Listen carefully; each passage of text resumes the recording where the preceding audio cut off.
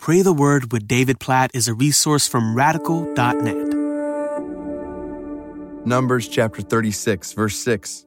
This is what the Lord commands concerning the daughters of Zelophehad. Let them marry whom they think best. Only they shall marry within the clan of the tribe of their father. Now we're at the end of the book of Numbers, and this is obviously a specific stipulation, instruction given to a particular family and clan in light of specific circumstances in the Old Testament. So there are all kinds of reasons why this does not, we don't directly say this today in the new covenant in our lives. But the picture here is clear that God speaks about how marriages should be formed. God speaks about how families should be formed.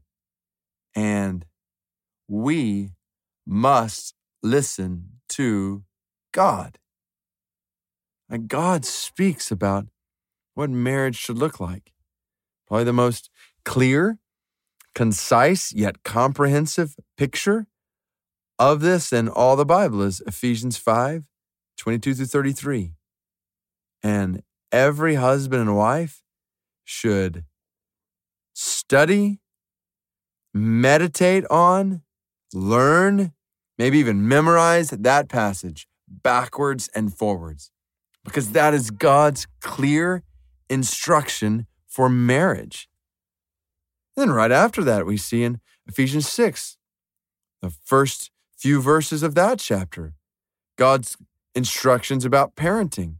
There's other places in Scripture that speak to parenting as well. Other places in Scripture that speak to family. We need to hear from God. Obviously, we live in a culture, at least I live in a culture, that is redefining marriage away from God's word. But my concern is less the culture, it's more the church. We as followers of Jesus must listen to what God says about marriage, about who to marry, about how to treat the person you're married to, and obey that. So much flows from this. This is the last chapter of the book of Numbers, and it's talking about commands concerning marriage, because marriage is really important, and family is really important among the people of God.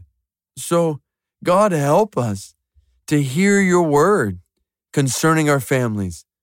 God, I pray for my life as a husband, for other husbands who are listening to this right now. Lord, please help us to love and serve and lay down our lives for our wives, like we read about in Ephesians 5.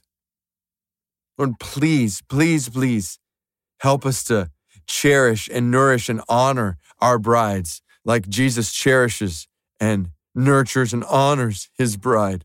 God, please, please help wives who are listening to this to love and respect their husbands and show the way the church responds to Christ with the way she responds to her husband. God, please, please, please conform our marriages to your word, our families to your word, our parenting to your word. We're so influenced by so much in the culture around us that goes against your word. God, help us to live according to your word. Help us to love and our families according to your word. And in the process, help us to show your glory and your goodness and your wisdom. Oh God, there is no better design for marriage than yours. There's no better design for family than yours. So help us to show that amidst a culture that is very confused about marriage and very confused about family, or just set on doing things in ways that are different from what you've said in your word. God, please help us to show the goodness of your word.